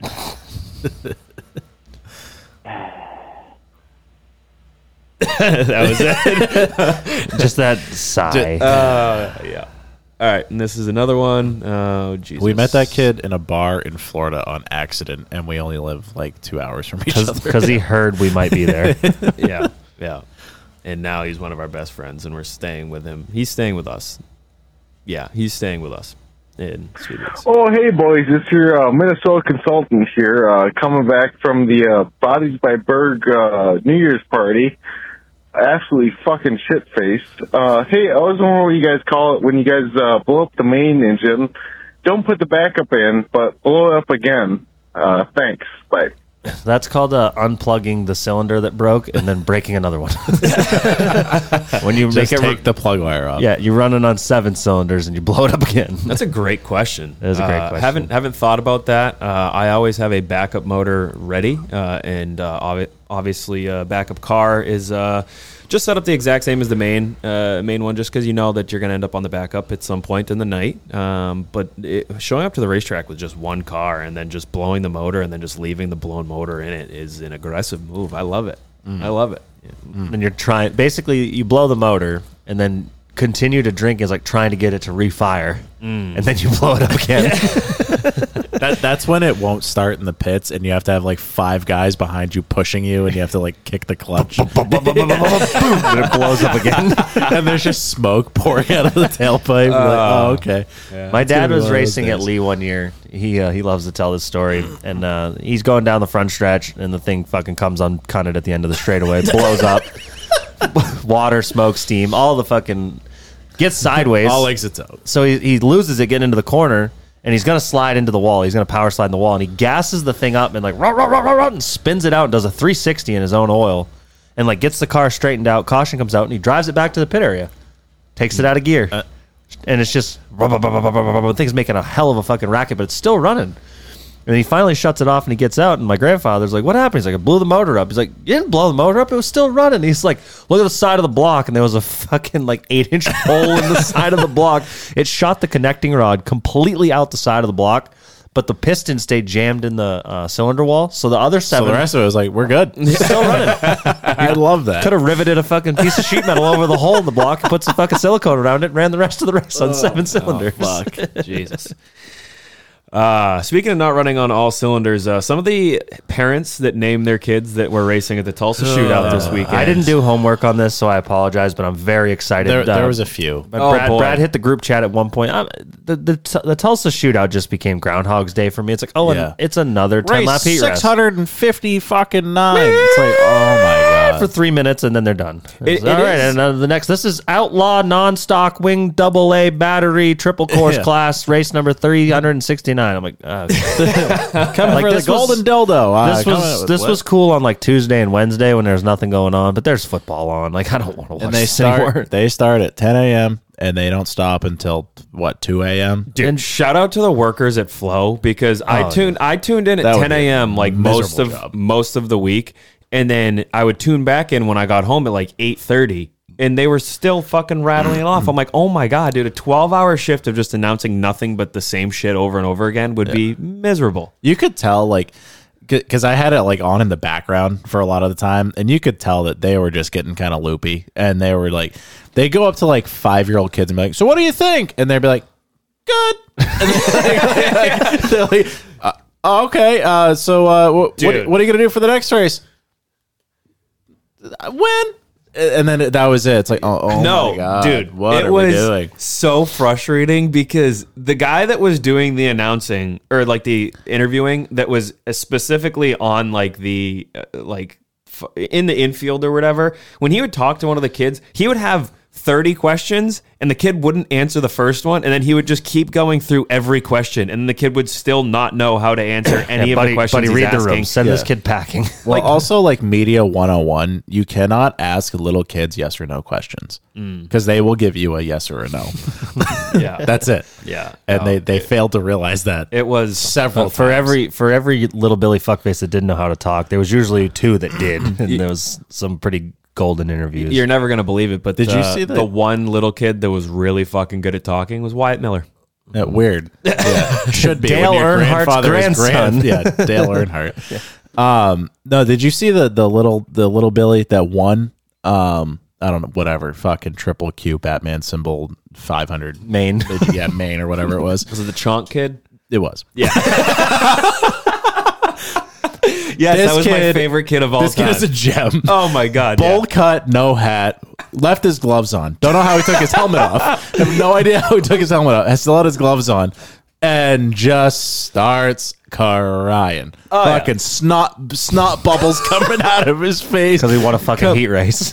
No, he won the golden dildo or whatever it was. I don't think it was that. And the kid was fucking like he was just pumped. And then another thing I didn't realize, because I've never really paid attention to the shootout ever. Me either. And there's a reason for that, I guess. After Yeah, once watching again, it for a week. Yeah, once again, if it didn't happen this time of year, none of us would give a fuck because I'm sure there's 600 micro racing year round, but we only care about this week. For those that have no idea what we're talking about, one, you probably don't listen to the show anyway, but we're talking about the Tulsa Shootout, which is like the prelim Diet races. Chili Bowl. Right. It's the prelims going into the Chili Bowl. Instead of full blown midgets, it's 600 micros, wing, non-wing, stock, non-stock, fucking four-wheeler motors. Wing, fucking triple wing, non-wing. One of them you can put 4 tires on. Some of them you can only put 3. I think a guy showed up with a ski. I don't know what's going on. One class goes backwards. There was 1,700 cars that showed up. Technically not cars, entries.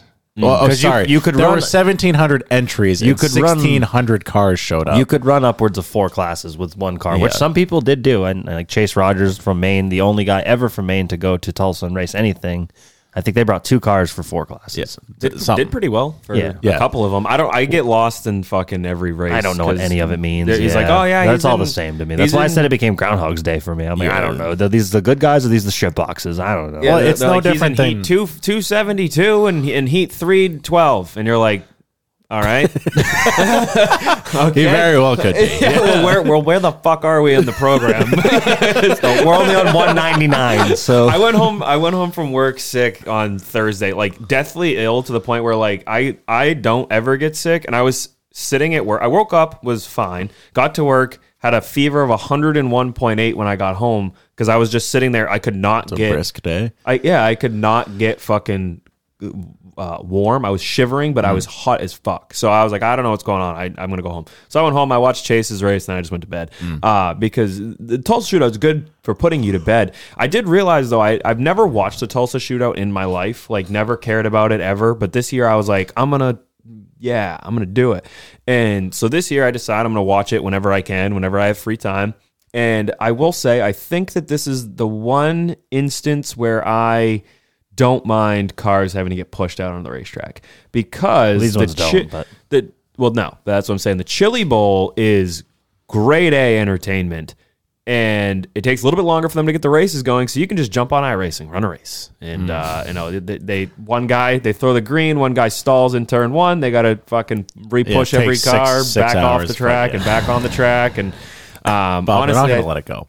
Well, no, I'm on your side for this one, though, because I think the Tulsa Shootout was it was too much. You need a piss break. It was too much. and I wasn't even the announcers there. I feel bad for them. And we're like the epitome of race fans, too. Like, we'll watch anything go in circles, and you need to piss once in a while. You need to get up, you need a hot dog, you need to get up, do something. Yeah, but good news, if you miss a heat race, it's 300 more. Yeah. Good news is you didn't really miss that much. Yeah. Unfortunately, fucking most of them were like, oh, yeah, no, here's John Doe and Jane Doe and John Doe and John Doe and John Doe, and then it's like Joe Schmuckatelli coming out, and then like, oh my God, Sally suck him silly. Then they're like, here's Kyle Busch, and you're like, holy fuck, all right, I'm gonna watch this one, and then he's just like a mid-pack guy in like a C feature. Or something. The only time he did do that a little I saw tumble though. Did you see that? He did. Yeah, so did Brexton. The only time that I saw Kyle Busch's name even come across the board was he was supposed to start outside pole. They're like, oh, looks like he didn't make it. I'm like, awesome. Yeah. Cool. Well, that's because the race before that, he lawn darted it into the floor. He did a bit of a whoopsie. It's like he just happened to be on the couch, and it's like coming out on the racetrack now is heat number 1,432, and Ashton Torgerson is on the front row with Austin Torgerson and Ashtray Torgerson and Torgerson Ashtonson and torsion bar fucking Austinson and Tashton Marston Aston mouth, and you're like, Jesus Christ, this is the one you get to watch, and then you're like, oh no, I got to go make dinner, and you get up, and they're like, yeah, and here's fucking Kyle Larson. You want to stay dialed into Arson Torsenbar's race because he might fall out of his car again. Yeah. He did quite the opposite this time. Yeah, he's putting up a good fight for NFL Comeback Player of the Year against Damar Hamlin for coming back from almost dying at the Chili Bowl to winning the the Tulsa shootout this year. Oh my God, we Chili Ring to absolutely Chili Bowl. need to just make a graphic that is just Tulsa Expo Center comeback player of the year, and it is Arson Torchenbar fucking holding up the golden driller, and in the background it's just a really faded him falling out of the car. Like a black and white like image of him just out of his car. That's so bad, but yeah, I know what you're gonna do at work tomorrow. There's going to be I'm gonna do that on my 300 shares drive home immediately. That may actually go viral.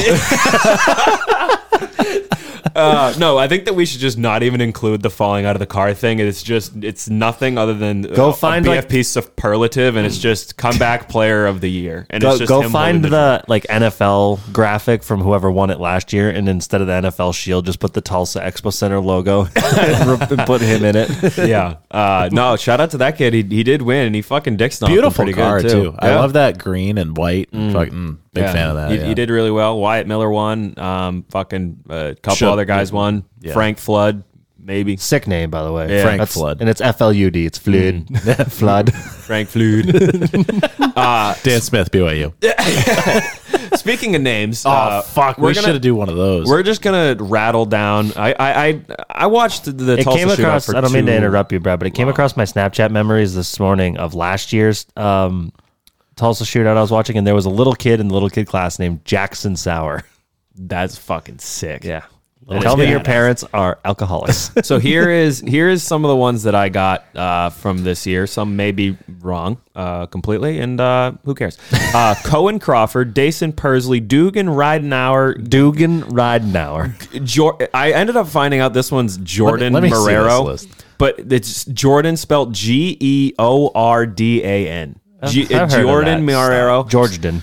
Cannon Posey, Bladen Graham, Keezer Kramer, Maverick Keezer Page, Kramer. Kiernan What was that Casillas, Maverick one? Maverick Page. Maverick. What a sick name for That is a a pretty kid. fucking sick name. It's a sick dog name too. but Lath Griggs, Cash Lovenberg, Justice Lovenberg. Let's go. Justice Sokol, Jovi Duffy, Enzo Spicola, Enzo Spicoli? Is this dude's parents from the mafia? Dude? Enzo Spicoli. We're going to Tulsa. Hey, Nick Sanchez, Cohen McDaniel, Dodge Carlbert, Dodge Carlbert, Chevy Boyer. Where's Ford? Where's Toyota? There was Where's none. Audi? Volkswagen fucking Torsion bar. Xander Dundon, Bash Ferguson. That's not real. That's not real. That motherfucker and if it is real, not real. That's got to be a fat kid with a two-piece fire suit. RJC like you read about. Riker Griggs, River Cone, Skylar Keeney. River Cone is something that the homeless people stole. No, that's like a fucking song from like. It has to be something like. What's the old fucking folk guy's name? song. Yeah, like so I was trying to think of anything like a camp song. It's just called River Cone. It's got to be something that Gonna Amanda go listens to. down and see the River Cone. Literally perfect. Skylar Keeney, Mac Leopard, and Titan Roberts, but it's Tityn. Titan. Of course it is. Titan. Titten.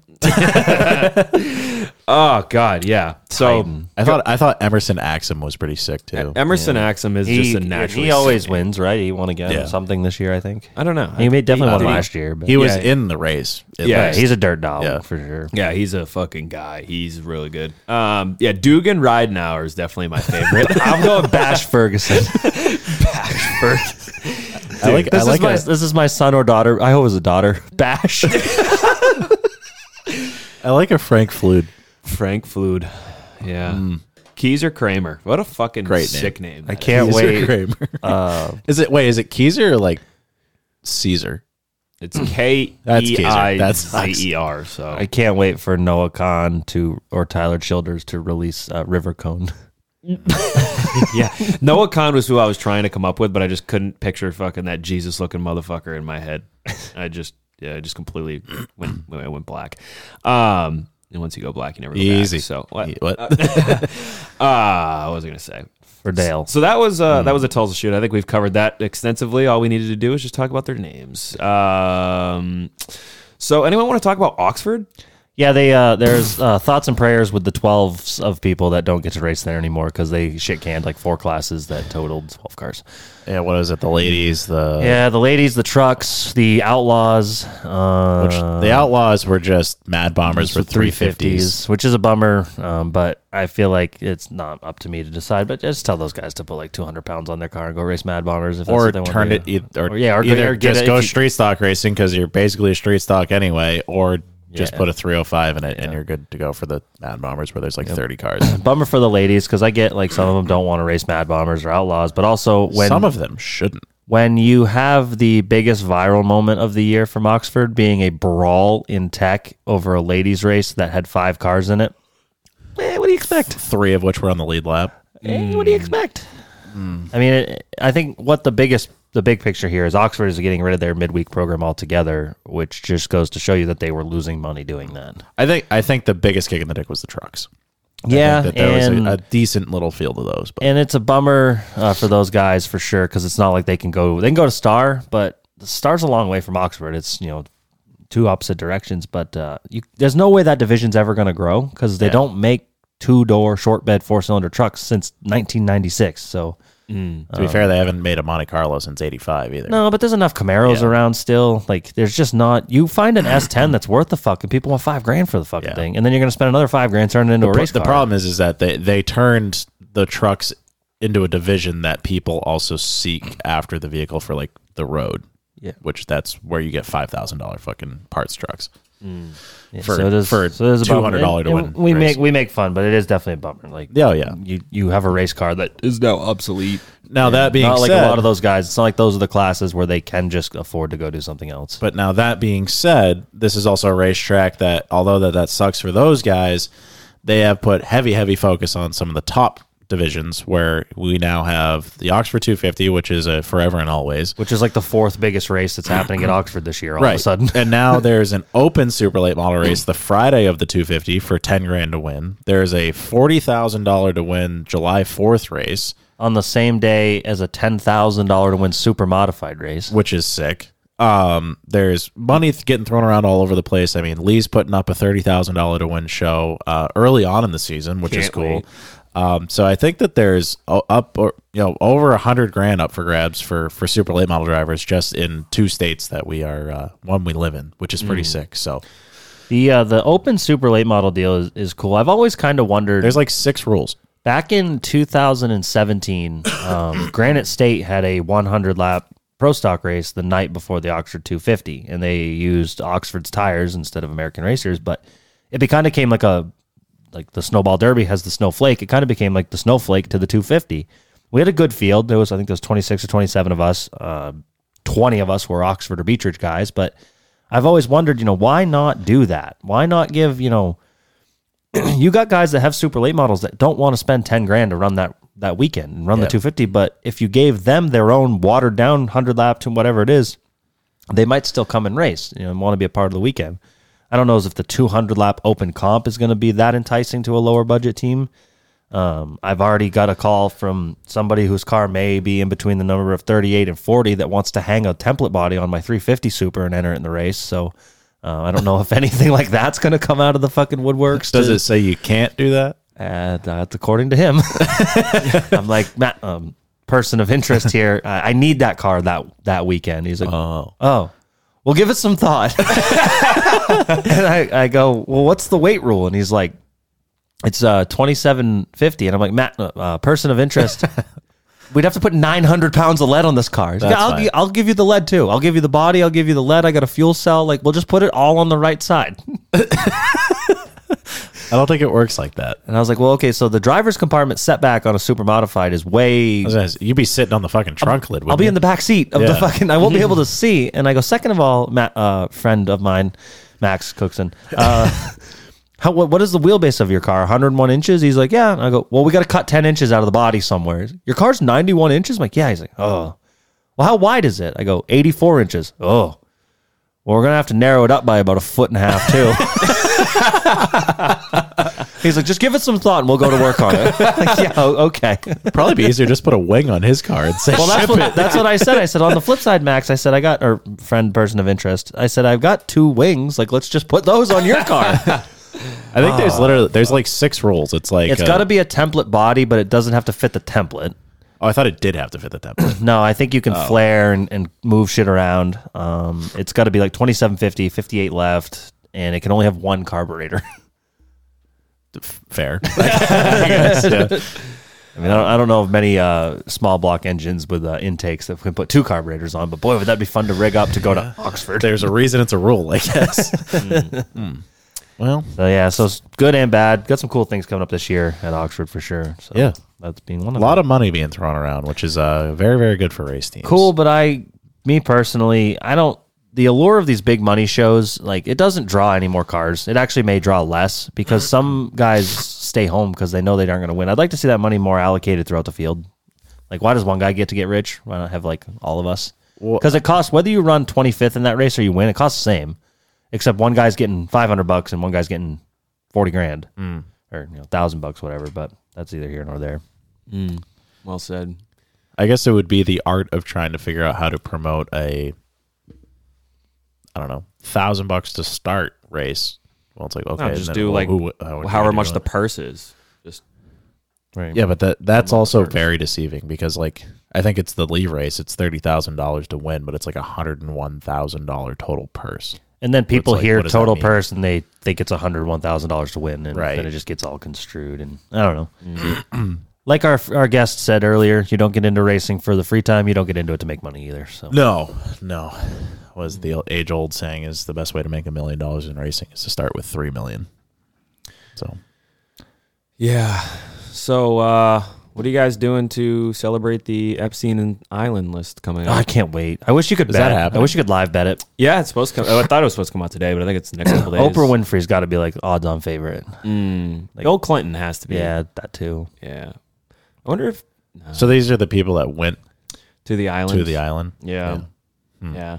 Who are some like shocking names that are probably on Barack there? Obama. That's not super shocking. Well, maybe for some people, but what was it? Like Wet Jeans was like, what if it's like the guy who's the voice of like the Arby's commercial or something? It's just like the Pope. It's like, oh, that's a problem.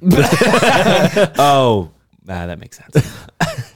Be really funny if somebody like today like put out a press release, like, yes, I went. I did not have sex with any children. I went to enjoy the tennis courts and the beaches. Yeah, I went to go because it was a fucking nice island. Yeah, I got a free trip out of it. Like, yeah, Matt Lauer just comes out. Like, I wouldn't believe that. That guy's a fucking weirdo. Yeah.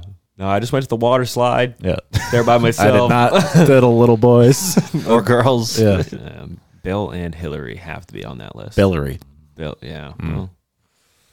Yeah, I wish, like I said, wish you could live bet it.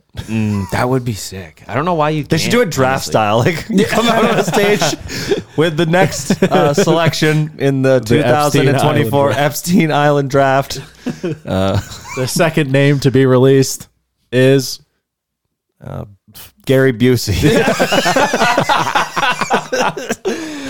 Oh fuck! That'd be rad. Jeff Gordon. Like maybe though. That'd be sad. That would be very sad. That would be so crazy though. Like, can you imagine taking like Flo from Progressive at like plus like 38,000? The next name to be dropped. The Geico Gecko. Jeremy Mayfield. He couldn't afford that. Oh Jesus! Shit. Well, this has been a fucking hour show and 41 minutes. 2 yeah, minutes. not too bad. No.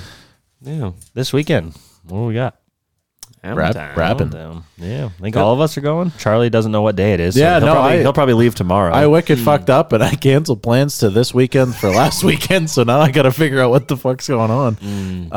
No, it'd be a good time. I'd love to go. I liked on AARN or Indoor Auto Racing Series' website. You click on the Allentown event, and it's got a thing called "Things to Do in Area." And there's go to the laundromat. Yeah, that was in Fort Wayne. Yeah, well, when I can attest the little downtown Allentown place where like the arena is. It's not a bad place. Down Allentown, if you get will. Well, that's good. So Allentown. not going to spend a lot of time. Alan's doing there. what on the town? You get it?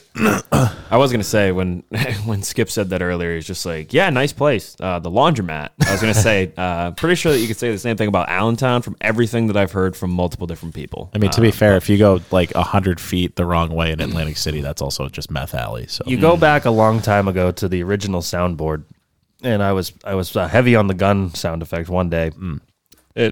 A friend of the program, JP Curry. Hopefully, we get to see JP this weekend. He's a treat. He lives in that area, and he said he had to roll up his windows while driving through Allentown while the gunshots were playing because he didn't want people to think that was actually happening because it's a likely event to happen. So maybe we're gonna bring our bulletproof vest this weekend. Yeah, maybe bring the road mics if any of the people out there that are partaking want to come up to the room, have a beverage before your race, and come on the program. But I'm sure we can get Briggs Danner to have a beer before the race. Yeah, I mean, I don't see why not. Yeah, looking forward to helping Matt Janish again. Had aspirations of racing indoors this year. Plans didn't work out. Sometimes that happens, but nonetheless, still looking forward to getting the band back together. Get to see Matt, work with Matt, and he's got some cool stuff in the works. So I'm looking forward to that race. Never been to Allentown. It's the only indoor race I haven't been to. Been to pretty much every other venue. So. Yeah, I've obviously never been to Allentown. I will say, if you listened to last week's episode with Sean Foster, I did get word. I texted Sean and I said, "Hey, Daddy, were you by chance serious about going to Allentown this weekend? We'd love to have you." And the response was, and I quote, "No, son, I believe I was lying to you when I said that." I love somebody who will humor us. That's fair. Yeah, it was very tough, but no Daddy this weekend. To be fair, did we expect anything different? No, I didn't, but no. It was actually kind of a shocker that he came to Syracuse that one time. It was, yeah. Drove by himself just to come hang out with the boys. What a dad. All right. Long ways to get milk and cigarettes. Yeah. I need to pee. We know. Yeah. I think this is it. That's it. 2:52. Race car. Here we go, race car.